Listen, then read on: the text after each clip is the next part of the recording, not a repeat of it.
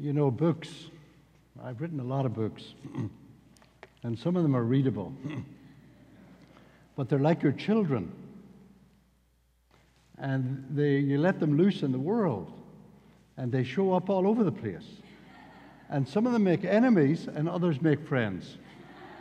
So I'm delighted to see that Luke's have made friends at this point. But it's a great pleasure to be here. As you can tell, I'm not from East Texas. I'm from the south of the north of Ireland, and if you get me really cross, my Irish accent will become even stronger than what it is now. But I've known Luke for quite a while now, and we really are extraordinarily good friends, and it's a great pleasure to be invited to preach and teach here. So let's just have a quick word of prayer. Father, we pray that you will take our minds and think through them, and that you will take my lips and speak through them. And above all, that you will take our hearts and set them on fire with love for you and for our neighbor. Amen. Now, I don't feel I need to preach because it's all been taken care of in the singing and this extraordinary reading of the book of Habakkuk. So I'm going to give you 3 verses out of the book of Habakkuk, and then I'll talk about the book of Habakkuk, and then I'll finish. But the 3 verses are magnificent ones. The one from chapter 2, write the vision, make it plain on tablets, so that he may run who reads. It's a wonderful expression. For still the vision awaits its appointed, and it hastens to the end. It will not lie. And if it seems slow, wait for it. It will surely come. It will not delay. And the righteous shall live by faith. That verse is dynamite in the history of the church. And then 2:14. The earth shall be filled with the knowledge of the glory of God as the waters cover the sea. Now, wouldn't it be fabulous to see that happen? And then the last one, I just read it again. Though the fig tree shall not blossom, nor fruit be on the vines, the produce of the olive fail, and the fields yield no fruit, and the flock be cut from the field, so that there's no herd in the stalls. Yet I will rejoice in the God of my salvation. Now, I pick out those 3 verses, or those 3 sections, because this is a miserable book. So if you want to join the Russians and the Irish and be miserable, this is the book to read. Now, all the prophets, as you know, are appointed by God to go and speak to the people on behalf of God. That's one of the reasons why we have all this material, because we want to know what God thinks. And so God appoints certain people to hear his word and then deliver it to us. But in this case, what we have is someone who's a prophet who talks to God. Now, I've been reading the prophets over the last several months because a year ago I decided we were in a mess. It wasn't just Ireland was in a mess, Europe is in a mess, America's in a mess, the whole world is in a mess. So if you want to be miserable, come and join me. And I came to the conviction that what I needed to do for my own soul was to actually just start reading the scriptures from beginning to end. And so I've landed now in the book of Habakkuk, and it is an astonishing little book. And one, as I say, where Habakkuk talks to God rather than talking to the people on behalf of God. Now, when you read through the prophets, they are extraordinary in the political insight that they have. Now, in terms of academic work, nobody reads the Bible from a political point of view, except a bunch of heretics that we're not going to talk about. But there's a wonderful Jewish thinker called Yoram Hazony, who did a degree in political theory and science at Rutgers University. And Hazony pointed out some time ago, he says, you know, the first book that was ever really written about politics and culture was not Plato, it was not Aristotle, we know all that stuff.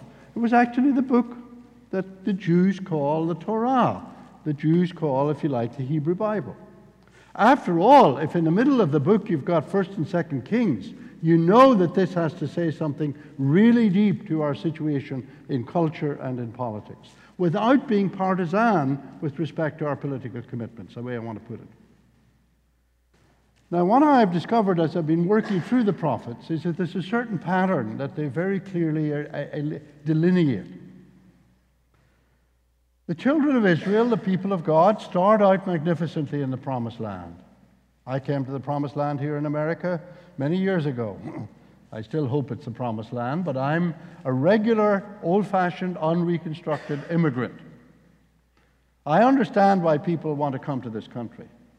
You want to come because of the opportunities, and I, for my part, at the end of my career, want to say thank you for everything that America has given me.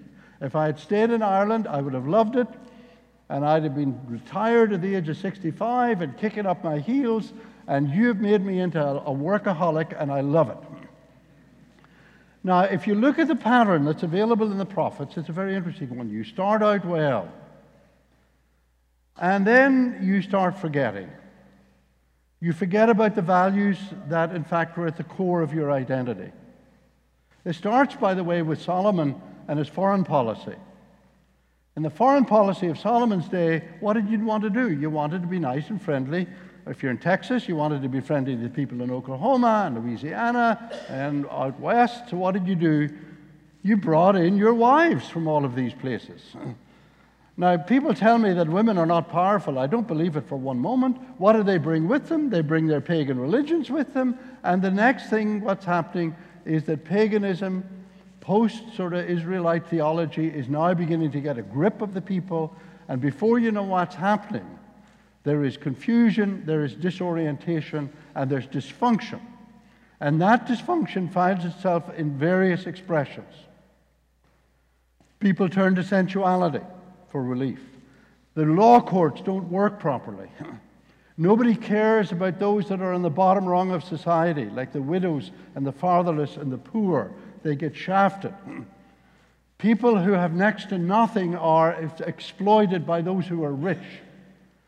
And as you move through that process, you get to a stage where, in fact, the core convictions, values, principles, and practices and institutions are simply beginning to fade away. And then you know what happens? There's a crisis. And guess what happens in a crisis in the Middle East? You have got empires sitting on the edge.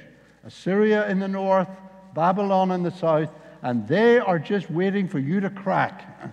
And when you crack, they walk straight in and they take over, and then you have to pay taxes through the nose. Then they will take off your best people in order to serve what they need, and you will find yourself in bondage to the people round about you. Now, I'll leave you to make that application to the wider geopolitical world in which we live.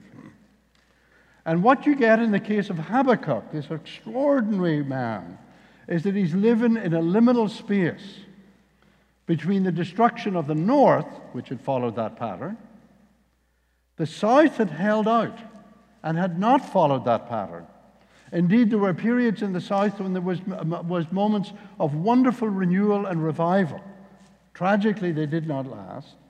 But what you've got here is a situation where Habakkuk is right on the cusp of what could happen in the south, given the pattern that's developed in the north. Now, what's happening is that he's watching, and he's got, as my mother would say, if he didn't go to school, he met the scholars coming home. He had an eye for what was happening below the surface. No surface reading of the situation as far as he was concerned. And what he's beginning to see is that it's awful. Violence is all over the place, and nobody's stopping it. The law courts are not functioning properly. Judges are being bribed. Or if you're an honest witness, you're afraid to speak up. And you have the rich exploiting the poor, and you have sensuality. You have people who are more interested in what parties they're going to and what fun they're having than in anything that has to do with the well-being of the nation. And he looks at this, and eventually he comes to God, and this is what you get as we've seen in chapter 1. He says, look, I've had it. When are you going to do something about this? This is a mess. And I don't see any action on your part. I mean, look at us. We're screwed from top to bottom.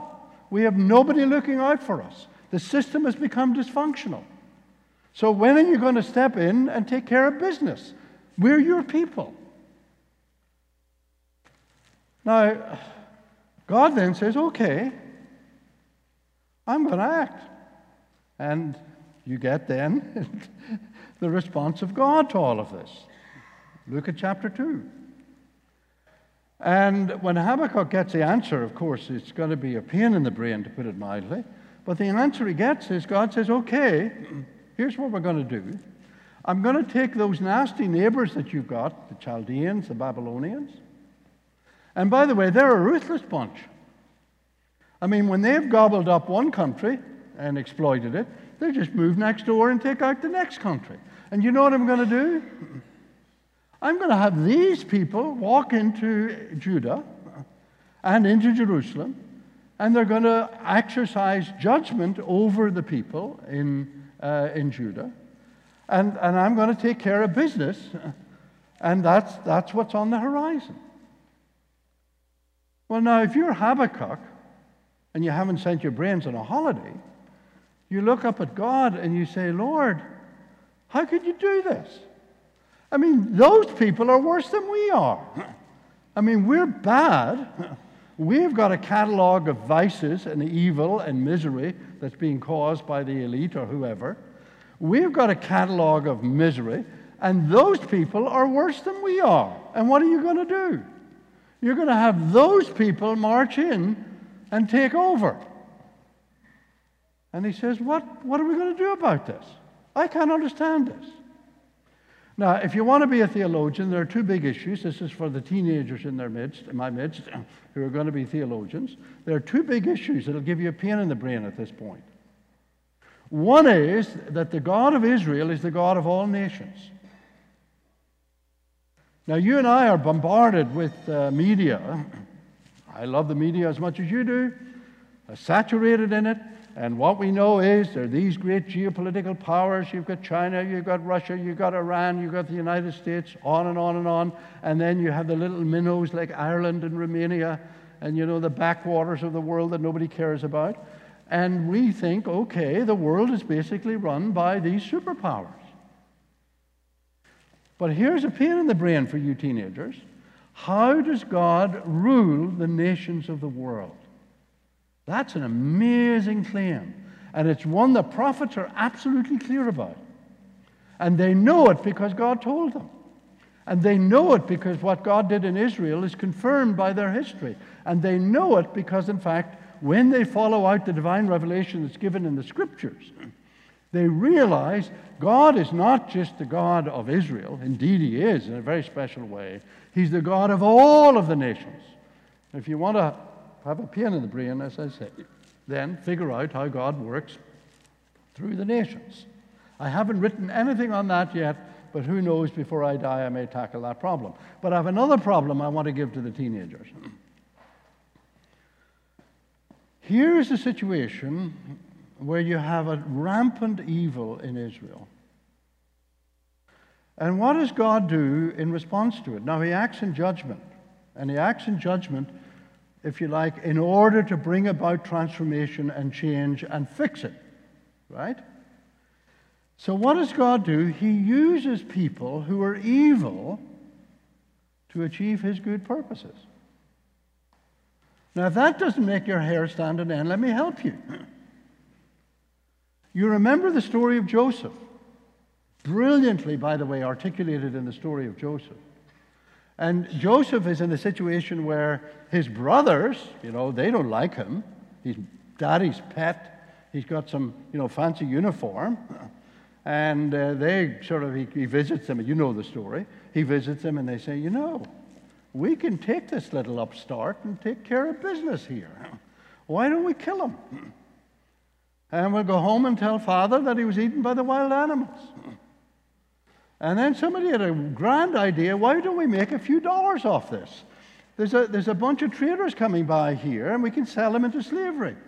And we can still tell the same cock and bull story back home when we get to Father, and we'll get rid of him that way. And at the end of that book, as you know, in Genesis, when Moses is sitting at the top of the political and social and cultural ladder, he has these brothers show up, and I'll tell you, if I was him, I'd lose my religion and kill them. Now, I know you're all pious, and you wouldn't even think about doing that. And then he says, you know, this is the extraordinary thing. You meant it for evil, but God meant it for good. Now, this is the parallel that's working in this case. God is going to take the enemy of Israel, and he's going to judge them, and he's finished with them, by the way. They're not going to get off scot-free. He's going to use the evil passions and propensities of the neighboring nation to judge and correct his own people, bring them back to first principles, to the core of what they are, rebuild the temple and all the rest of it. And what then is going to emerge is that God will, if you like, work in, with, and through even the evil actions and intentions of other people in order to achieve his purposes. Now, those young fellows here sitting on the front row will give you the Nobel Prize for theology when you solve that problem of how God can take what's evil and turn it around and use it for good. Let me tell you, that's a tough issue, and it's solvable, because I've solved it, but you can do your own way of doing it, right? Now, come back to the text. Now, what is Habakkuk going to do when he hears all this? Well, there's not much you can do. Because Habakkuk is going to have to suffer with the people. And he's going to have to go through this period of cleansing, of discipline, of judgment. And he's not going to have an easy ride. He is not going to be carried to heaven on a feather bed. He's going to have to actually be part of a community in which the suffering that is brought upon the people in part by their own stupidity, the S factor was very high. He's going to have to walk his way through this suffering and come out the other end, in fact, with his head held high. And that is what is so beautiful about the last part of this text. When you get to chapter 3, and I love the way that you presented this both in song and elsewhere, I don't need to say too much about it. When you get to chapter 3, he says, Lord, please, when all this is over, please revive your work. I mean, wouldn't it be marvelous to have a third great awakening? Wouldn't it be marvelous if all our churches came into a period of repentance and self-knowledge and came into a period where we rediscovered the truth about Jesus and we were open to the power of the Holy Spirit to transform and change us? Wouldn't that be glorious if that was to happen? We don't know. But he says, Lord, please, when you're done, revive your work, and in wrath, remember mercy. And then he gives you this catalog of the story of Abraham, the story of the creation, the story of, in fact, the deliverance from Egypt. And when he comes to the end of that chapter, what you find is he's just broken. His body is trembling because he's remembered who God really is. This is no phony deity. This is the living God, and this is a God who has acted decisively in the history of Israel and can act decisively again in the history of Israel, even though he has got to just stay the course and keep his head high and keep his faith in God intact during this period of suffering. And that's why I just again read those three texts. The righteous shall live by faith. The righteous shall live by their faithfulness. That's another way to put it. And then you have this glorious text. Yes, it's a mess, but one day the earth will be filled with the knowledge of the glory of God as the waters cover the sea. By the way, that was a key text for John Wesley. That's all I'm going to say about Methodism.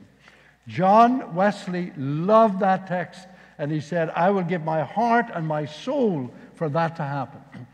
And in fact, he thought that the awakening that was taking place in his day and generation was the foretaste of the knowledge of the glory of God filling the earth as the waters cover the sea. You can't get much better than that.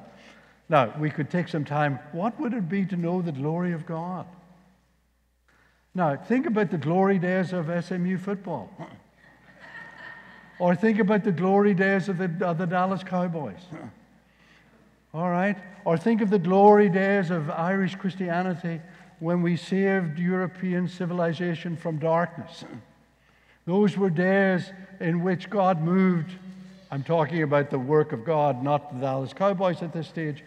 Those were the days when you could look out and you say, what has God not done? It is absolutely astonishing.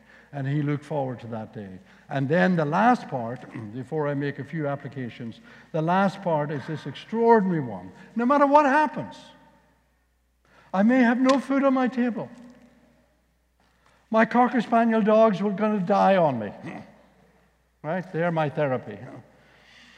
There's going to be no cattle in the stalls. There's going to be no olive on the trees. Everything is going to be taken from me because he's going to go through this, potentially through the suffering of the people under judgment from God. And what is he says? He says, of course, that he will continue to trust in God, to rejoice in God. I will rejoice in the Lord. I will take joy in the God of my salvation. And God the Lord is my strength. He makes my feet like the deer's, and he makes me tread on high places. Now let me make 3 comments on this, and then we'll call it a day. You know, first thing I want to say about this is that while this applies to the nation, that pattern that I mentioned at the beginning, sometimes you see it in the case of people. And it's very hard sometimes to stand by and watch. Have we not seen members of the family, have we not seen dear friends, even acquaintances, where, as I call it, the stupidity factor is so high that they sort of walk and they cave, they engage in self-destructive behavior, and there's not a thing you can do about it. That's tough. You can warn them, you can argue with them, but you don't get anywhere. Sometimes you have to live through that. And you've got to take it on the chin during that period. I know a situation right now, I'll not give the details because I don't want to give any identity away. I know a case of a young woman, absolutely gorgeous young woman, and she has made some really stupid decisions in terms of drugs, in terms of her sexual behavior. She is completely oblivious to argument, to reason, whatever you would bring to her, and she is heading to self-destruction. And there's a certain sense in which myself and others, we can't do a thing about it. And it's heartbreaking. That's the kind of situation that Habakkuk was in terms of the nation, and I think you can see it happening in the case of a person, individual as well. Now, the last thing I want to say, however, is that with all of that, sometimes we can't avoid the suffering of other people because we belong together. And we will mourn with those who mourn, and we will suffer with those who suffer. Because, in fact, they're not going to turn and come to God. But the good news is that despite all of that, and despite what we may lose in that process, we can stand tall and we can stay the course. And the way we stay the course is we live by faith, we get the faith by faith, we become Christians by faith, we live by faith, and we die by faith. And we are not for sale, and we are not backing down, and we are not going to give up, and we are going to walk through whatever wilderness they may be for us until the day of God's mercy and God's grace in history and in the church falls afresh upon us, and we will see the knowledge of the glory of God fill our churches. Let's start there, as the waters cover the sea. Now, the final footnote on this verse, the just shall live by faith, the righteous shall live by their faithfulness, whichever way you translate it, it still works, was a key text for Martin Luther. In his table talk, he has a very interesting analogy. I'm going to try and figure out if I can work out this analogy, and then I'm going to quit.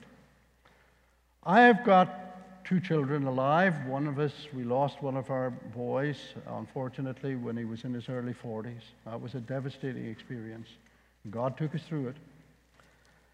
But I want to leave my children an inheritance. So I'm trying to save up money here and there, because one of them is a musician. He's not going to make much money. Don't be a musician if you want to make money. Do you hear that, fellas and girls? He's a brilliant trumpet player. I love hearing him play trumpet, but I don't know how he's going to make a living. But so be it. But I want to leave my children an inheritance. And they get the inheritance because I will it to them. Now, I also will, when they grow up, as they've grown up even now, they now are taking care of me and give me all sorts of advice.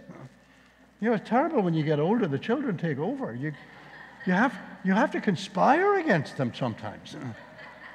You have to keep them at bay. They could interfere with your life. Well, when they're growing up, you say, look, if you do your homework well, we have these little rewards, and we have all these ways and tricks and whatnot of getting our kids to do the best that they can all over the place. But the inheritance does not depend upon what they do.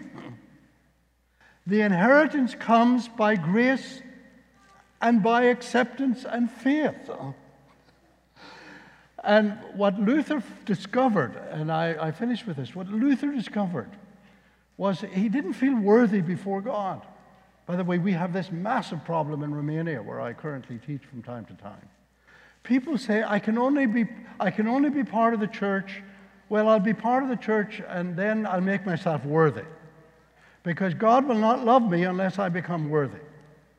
And it's a treadmill. It's toxic. It's poisonous. It's disastrous. And what Luther discovered was the inheritance that is given to us in Jesus Christ. It is given as an inheritance by grace from top to bottom. And our way of receiving it is by self-knowledge. Grow up. Get wise unto salvation. Come to the risen Lord, and come in simple, radical faith to Him, and He'll get a hold of you, and then He'll straighten us out, and then He will take us through whatever the experiences are that you and I have to face on this earth. So we finish the book of Habakkuk. There are times when God has to act in discipline and judgment on His people and on nations. And we may have to suffer through that as members of churches and nations.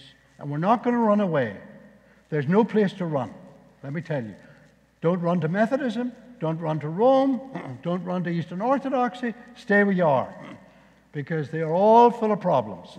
There are no problem-free situations in the church, let me tell you. I've been around long enough. So we may have to live through suffering. We may be heartbroken when we see the stupidity and recklessness of people round about us, at the highest levels and right where we are in our families and among our friends.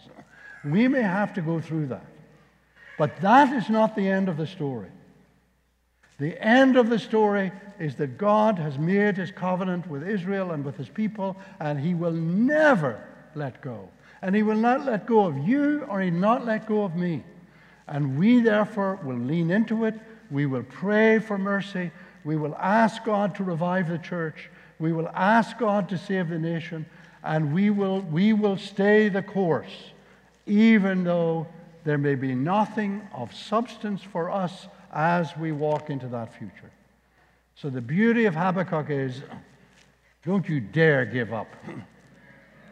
You stay the course, because the righteous will live by their faith and by their faithfulness.